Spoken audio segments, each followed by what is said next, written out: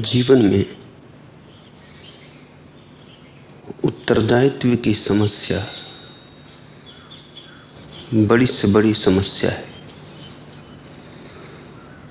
और अगर ठीक समाधान न खोजा जाए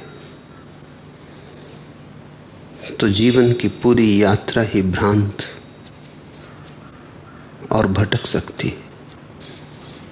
साधारणतः सदा ही दूसरे को दोषी ठहराने का मन होता है, क्योंकि यही अहंकार के लिए तृप्तिदायी है। मैं और कैसे गलत हो सकता हूं? मैं कभी गलत होता ही नहीं। मैं तो खड़ा ही इस भित्ति पर है कि गलती मुझसे नहीं हो सकती। जैसे ही ये समझ आनी शुरू हुई कि गलती मुझसे भी हो सकती है, मैं का भवन गिरने लगता है। और जिस दिन ये दिखाई पड़ता है कि मैं ही सारी भूलों के लिए उत्तरदायी हूं, उस दिन अहंकार ऐसे ही तिरोहित हो जाता है जैसे सुबह के सूरज उगने पर ओस कण। अहंकार कहीं पाया ही नहीं जाता अगर ये समझ में आ जाए कि उत्तरदायी मैं हूं। जिसने ये जान लिया कि दायित्व मेरा है, उसका अहंकार मर जाता है। और जिसने ये कोशिश की कि हर हालत में दूसरा जिम्मेवार है, उसका अहंकार और भी सुरक्षित होता चला जाता है। अहंकार को समझने की पहली बात, क्यों हम दूसरे पर दायित्व को थोपते? जब भी भूल होती है तो दूसरे से ही क्यों होती है?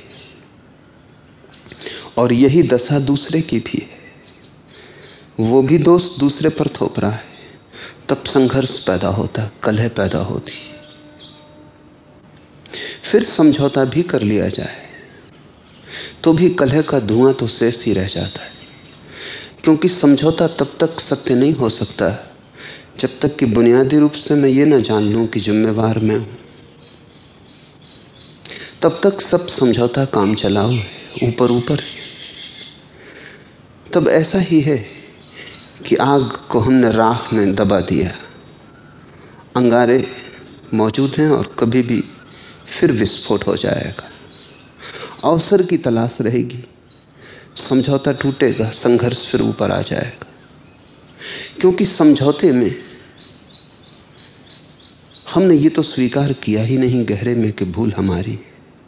अगर हमने ये जान लिया कि भूल हमारी है, तब तो समझौते का कोई सवाल नहीं। तब तो हम झुक जाते, तब तो हम समग्र रूप से स्वीकार कर लेते। तब तो किसी को क्षमा भी नहीं करना है, तब तो भूल अपनी ही थी। कहते हैं नेपोलियन जब हार गया और जब पराजित नेपोलियन को सेंट हेलेना के द्वीप में ले जाया गया,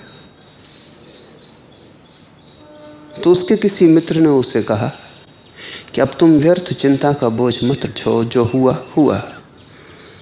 अब तुम माफ कर दो दुश्मनों को और जीवन के आखिरी क्षणों में शांति से जी लो। नेपोलियन के शब्द बड़े महत्वपूर्ण हैं। नेपोलियन ने कहा, I can forgive them but I can not forget. मैं उन्हें क्षमा तो कर सकता हूं, लेकिन भूल नहीं सकता। और अगर भूल नहीं सकते तो ये क्षमा कैसी? ये क्षमा मजबूरी की क्षमा है। ये क्षमा असहाय की क्षमा है। अब कुछ और किया नहीं जा सकता, इसलिए नेपोलियन क्षमा कर रहा है। लेकिन भीतर आग सुलग रही, भीतर अभी भी वो क्रुद्ध है। और कभी अवसर आ जाए, सुविधा मिल जाए, तो फिर लड़ने को तत्पर हो सकता है।